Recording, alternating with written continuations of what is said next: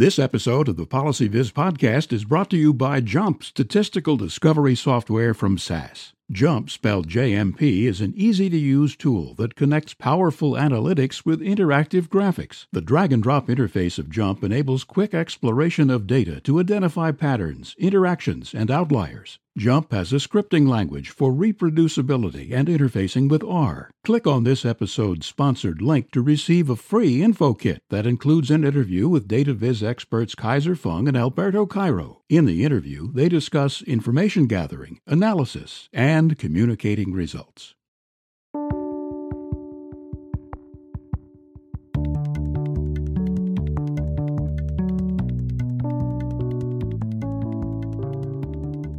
Welcome back to the PolicyViz podcast. I'm your host, John Schwalbish. Thanks for tuning in this week.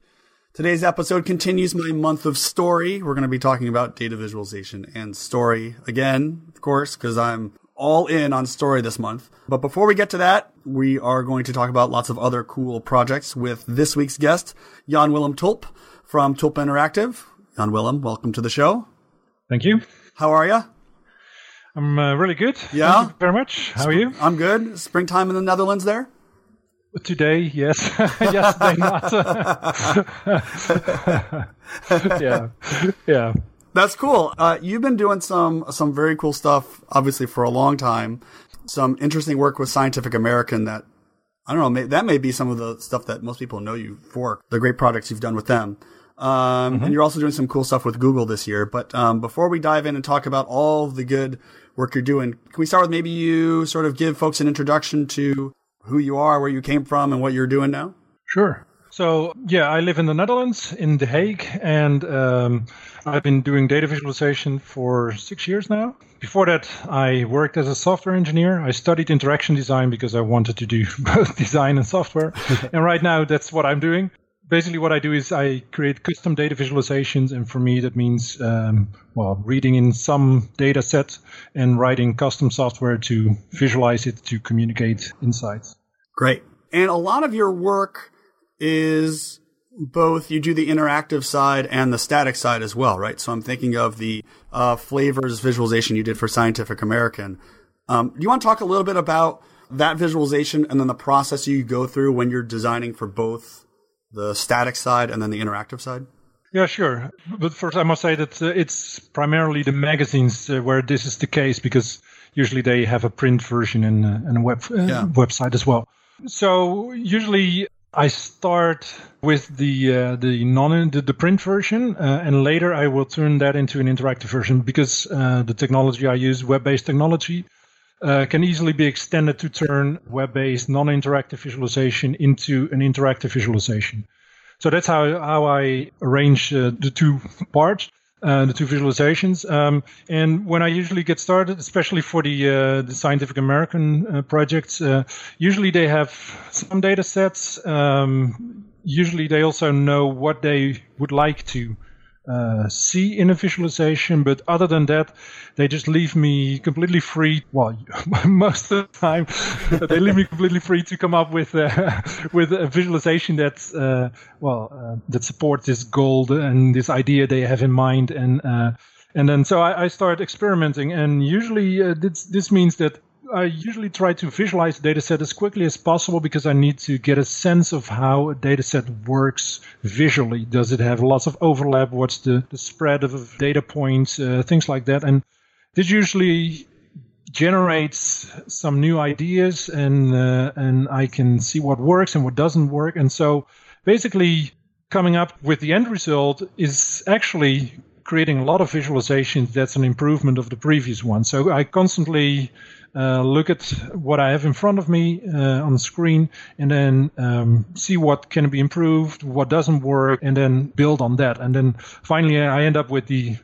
print version, and then the next step is obviously the interactive version. And the process is actually the same. So this does mean that for most clients, this works, but it does require some kind of trust between a client and me in this case, because they are paying me to do something for which they don't know what the end result will look like. So that can be kind of tricky, but I think it's the right way to do it, because you really have to find out what works best for a particular data set. it's part of the process to figure this out. Right. So when you are moving from the static version to the interactive version, what are some of the decisions that you make in terms of how you guide a reader through the visualization? So there's obviously the user experience and the things that people can do that allows them more of the control than when they have the static version, when they have to trace it with their finger, they have to look. So what are some of the decisions you make with that sort of annotation layer when you move from a static visualization to the interactive visualization? Well, the thing is that with a static visualization, you simply have to put all the information that you want to put in one single image. And this works, but you usually have to make some decision on, well, we have to exclude this because otherwise it becomes too complex, or, this doesn't work because it requires a different view or something like that. And using interactivity, you can include different views of the same data set. You can remove or reduce the complexity by allowing users to filter data. You can zoom in or highlight certain parts of a visualization that may be interesting. And those are all kinds of things that you cannot do when you just have a static visualization, because then everything has to be clear all at once. And so basically, when I discuss this with a client or Scientific American in this case, then we usually come to the conclusion together based on the static visualization, okay, this might be a good way to add the interactivity because this really adds something. Or did one with exoplanets, for instance, and there were two views. One was two hemispheres, and that was also in the print version. But for the interactive version, you could also switch to a view where you saw the planets based on the distance from the sun.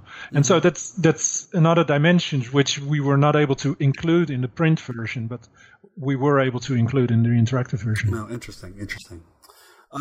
Very cool. So let's talk about some of the recent projects you've been working on and some upcoming work. So I know you've done some really cool work with Google, and I know they're working with Alberto Cairo and Simon Rogers and the folks from Accurate. So can you talk a little bit about the work you've been doing with them and what you've been working on and how it is working with teams of folks all over the place? Well, in my case, my direct contact was Alberto Cairo, and he was my sparring partner, so to say. So and other than that, it's actually really great working for Google, because basically what they say is, if you have a great idea, you can do it as long as it includes search data. So right. Yeah, I actually came up with my own idea, and my idea, I collect all kinds of ideas. I have a very long list of my to-do projects. Yeah. And this came from this list, and it was actually based on an idea I had for, the Queen in the Netherlands, or the King, right? We now have a King. He also has a speech every year about, the state of affairs in the country, things like that. And I was just interested in how does it evolve over time, because you can find those speeches from 100 years, I think. And it's every year. So what do they talk about? How does it change over time? And after discussing this with Simon and Alberto, we came to the conclusion that this could also work for, first we had historical speeches, but then we narrowed it down to inauguration speeches. So that's what I focused on. But it was also a little bit tricky because inauguration speech is really about all kinds of topics, from economy, from military to foreign affairs, from everything. So it was kind of difficult to really get a sense of how does it evolve over time. Mm-hmm. But also I had to work with the Google Search API, and there were some things I was really interested in, like combinations of words that, when I put it in the API, I didn't get any results. So I really had to use the entities, the main keywords of a speech. Yeah, in the end, I think it worked out really nice. So I was able to organize them by theme, and then you could see for the different presidents what they were talking about, and you can see some very interesting insights. So, for instance, Ronald Reagan, he really uses much more words related to the Cold War, like nuclear weapons and things like that, which doesn't occur with the other presidents. So yeah, in the end, I really like the end result. Can you talk a little bit about the challenges with analyzing and visualizing text? I think this is a common question a lot of people have.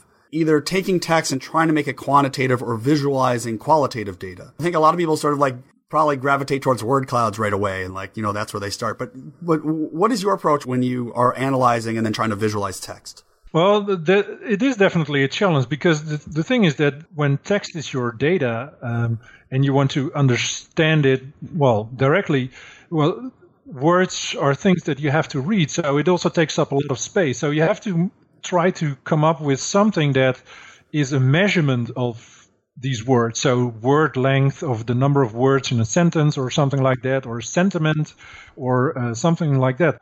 I think one of the things that you can do is have different information layers. I also did it at the Google project. So the overview allows you to see the total speech, and then you have it's actually a column with all rectangles, and each rectangle is a sentence, and the height of the rectangle is based on the length of the sentence or the number of words in a sentence.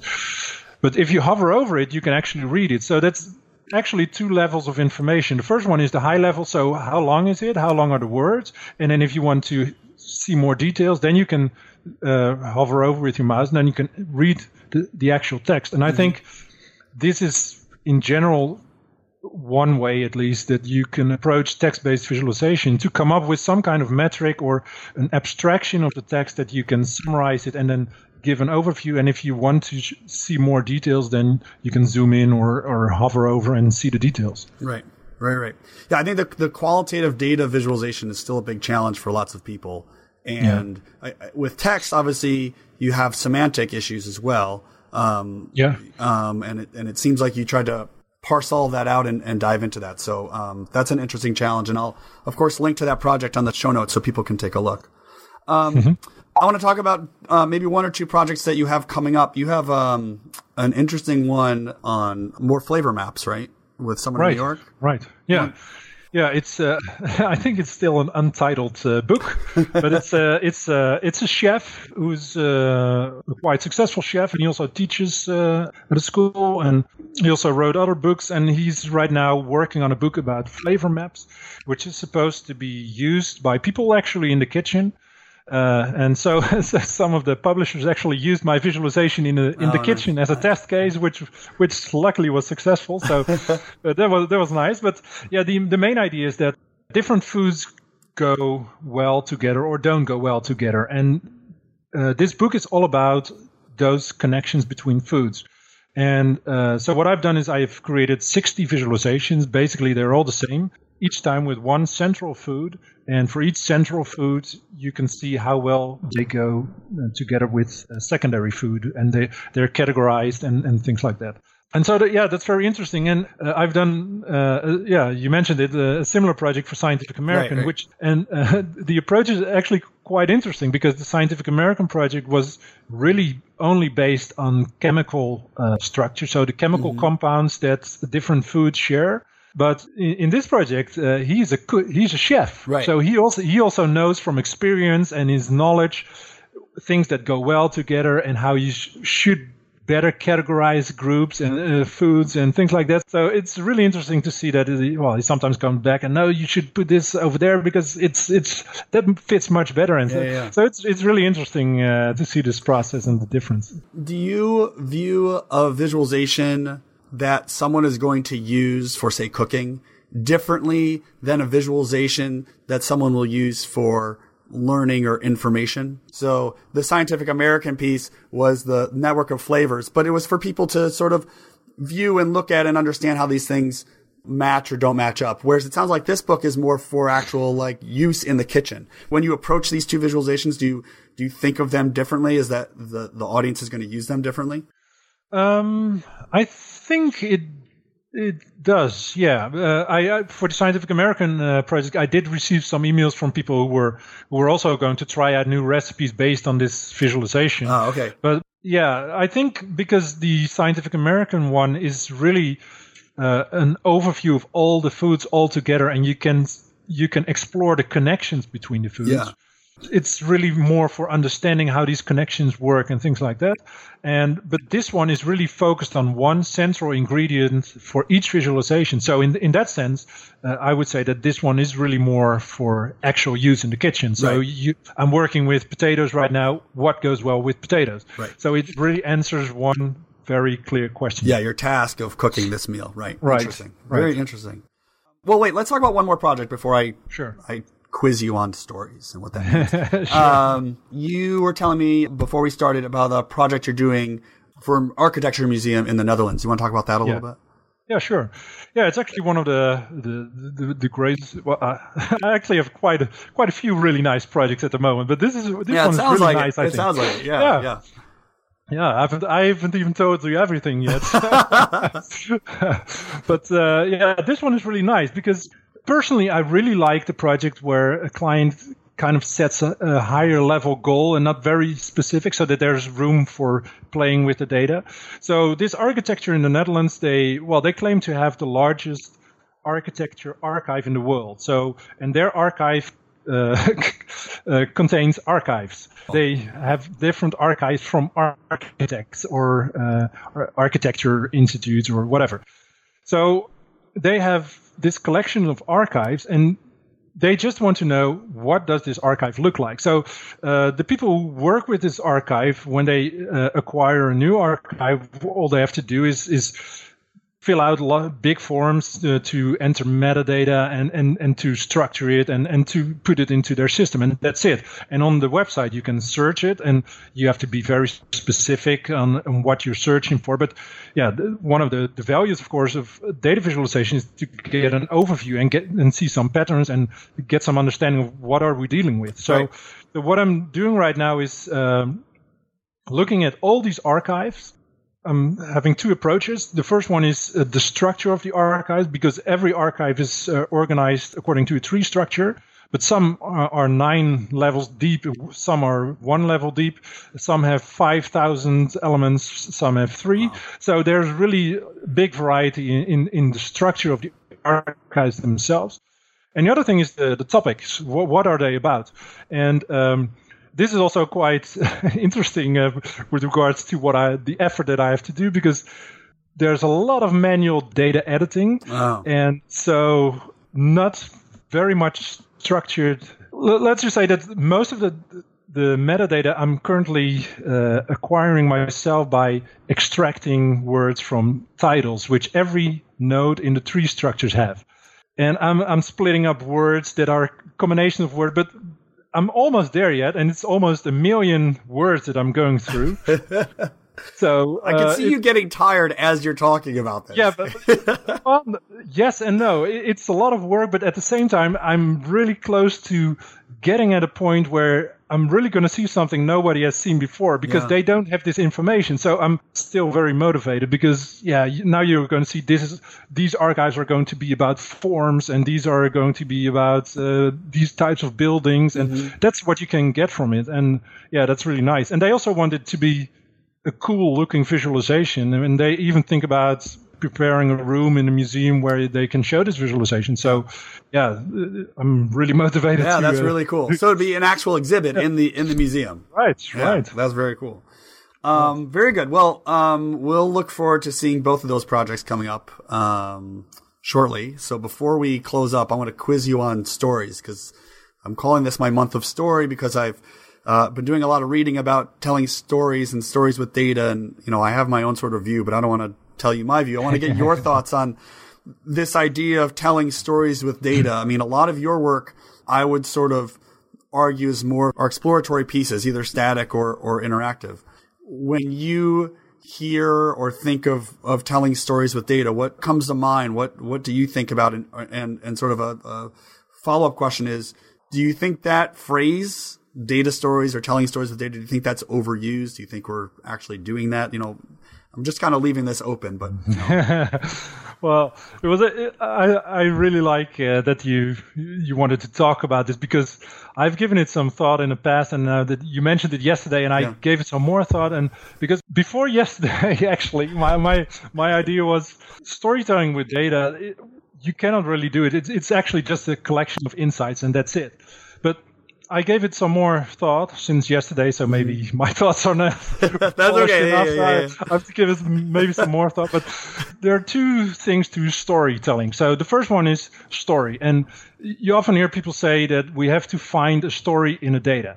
But I don't think that you can find a story in the data. That's simply not possible, because storytelling, obviously it comes from literary storytelling, and it's from reading a book. And in a book, the writer explicitly wrote down a story, so that story is there, and you can read it over and over, and it's the same story. And that's really a story. What you're doing with finding a story in data is actually you're trying to find insights, and if you have those insights, you try to find some kind of connection between these insights.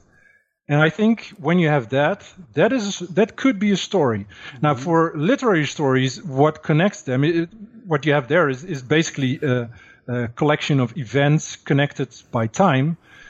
But with data, it can be a collection of insights connected by, whatever. Right. And in that sense, I think you can have a story with data. Now, the other part of storytelling is telling. And that's also a very important part, I think, because without telling, it's not really storytelling. You're still just showing collection of insights. Right. And when you're telling a story, you are really thinking about how to structure these insights. How do I communicate those insights? Maybe sequentially, maybe in parallel, maybe in other ways. But you are structuring these insights in such a way that it really becomes some kind of story or whatever. Right. So now that I've given it some more thought, I think you do have storytelling with data, but it is a kind of the characteristics of literary storytelling apply to data. Oh, and one other thing is that in literary stories, you clearly have main characters, and they go through some adventure and things like that. And I thought, in data, you don't really have characters. But if you take, for instance, let's say the gross national product of a country, and you look at it over time, then your main character is the gross national product, and it goes through, in this case, time is the connector. Yeah. So I think you also do have characters. So it's kind of the topic or the thing that you're trying to visualize. Yeah, I think most of that is right on. I think, the other thing that I've been sort of playing with in my head is whether I think the gross national product is a good example, because that is sort of an aggregate statistic. So it's sort of hard if you wanted to couch those numbers in a story, in a traditional literary story, it'd be hard to do. Right. Because then the protagonist, I guess, would be like the country, and it's harder to connect with that. And so in that case, I wonder whether the protagonist becomes the creator of the visualization. And in some level, I wonder if, as creators of visualizations, we're always a protagonist, because as you said, you're looking at data, you're pulling out insights, and then you're stringing those insights together. And so is it always the case that we as the creators are the protagonists, for better or for worse, because we're adding our own perspectives and biases and... Yeah, it's at least it's not that... The data itself actually doesn't... It's not a story. It's right. You who decide what is the story. Right. And so it's your interpretation of a collection of insights, which you also determine that happens to be an insight, which is also, Yeah, I mean, what's really interesting about it in some ways, just to sort of like, I guess, step back, is, we download or capture some survey data, and people have answered the survey. And then we sort of at least in what I do is I just forget about that. Those people like really exist, right? Those people all have their own stories, but we sort of just forget about it. And we look at these people and they do have their stories, but then we, as you mentioned earlier, you try to like get this top view. So you are kind of summarizing it. But I mean, I'm trying to ultimately make this argument that, like, I think we probably agree, which is unfortunate because I'm agreeing with everybody. But that those are not stories when we're stringing those together, that it requires something else. That I would hypothesize, I think, that most people who are sort of data analysts are not comfortable with or familiar with, for lots of different reasons that we don't need to talk about. But I guess the other question I would ask is, do you think then, given the three sort of pieces that you talked about of that it has to be a story and you have to tell it, and do you think that the word story is then overused in the field and that we should be careful with it, or it's okay because everyone's like, I know what a story is. It's okay. Don't get all worried about it. I don't know, but well, at least I think a story with data is a little bit different from a literary story. So if it gives you some kind of expectation, okay, we do storytelling, so you automatically think of literary stories, but that's not really what it is. Yeah. It's concepts from literary storytelling applied to data. Well, and the visualization itself also is not really that is also not the story. You are telling the story, and you're using the visualization to support your story with images or something like that. Right. So the story is actually non-existent. It's only you chose it, and it's supported by visuals, and so it's an implicit story actually. Yeah, that's interesting. I mean, I think there's a lot to be said for the type of visualization, how that relates to story, whether it be a literary definition or a different definition, where you have animation versus static versus interactivity, and how those always sort of relate to story. Right. When you are, let me sort of close up with this. Well, do you think about story and however you want to define story? Do you think about story when you are creating static versus interactive visualizations and allowing people to take their own path through the visualization? Yeah, but it's. I must say that I think in general that I don't really think of telling it as a story or something, but it's more. Yeah, I think in general I would say that I see a lot of trade-offs on many different aspects. So how effective should it be, or should I compromise some effectiveness for the sake of aesthetics or something? Mm-hmm. Should I make it interactive or not? How much interactivity? Should I explain this extensively or just make a small label? And so, yeah, for me it's all a combination of all kinds of trade-offs and decisions of how to find a balance between all kinds of things, actually. And so it's for me, it's not really, I have this set of insights and we're going to tell this story like this. It's really, we have this set of insights. How are we going to guide the user through these insights that we, explain it or communicate it in such a way that he understands it or likes it or whatever. Right. So I think that's, in my mind, that's more the way that I approach projects. And in your mind, that's less of story and more of navigation or narration or a path through the data. Right. I think in the end, you can come to the conclusion you build a storytelling visualization. But for me, in the process of creating it, it was more thinking about how to navigate through it, how to annotate it, and things like that. Right. Very good. Wow. Okay. So this is just the beginning. So next time we see each other, we'll sit down with a big beer and hash this out some more. Jan Willem, you've got some very cool projects that you've obviously already done and are coming out. So we'll look forward to that. Thanks so much for coming on the show. Yeah. Thank you too. And thanks to everyone for tuning into this week's episode. The month of story continues for another couple of weeks, so be sure to tune back in. So until next time, this has been the Policy Viz podcast. Thanks so much for listening.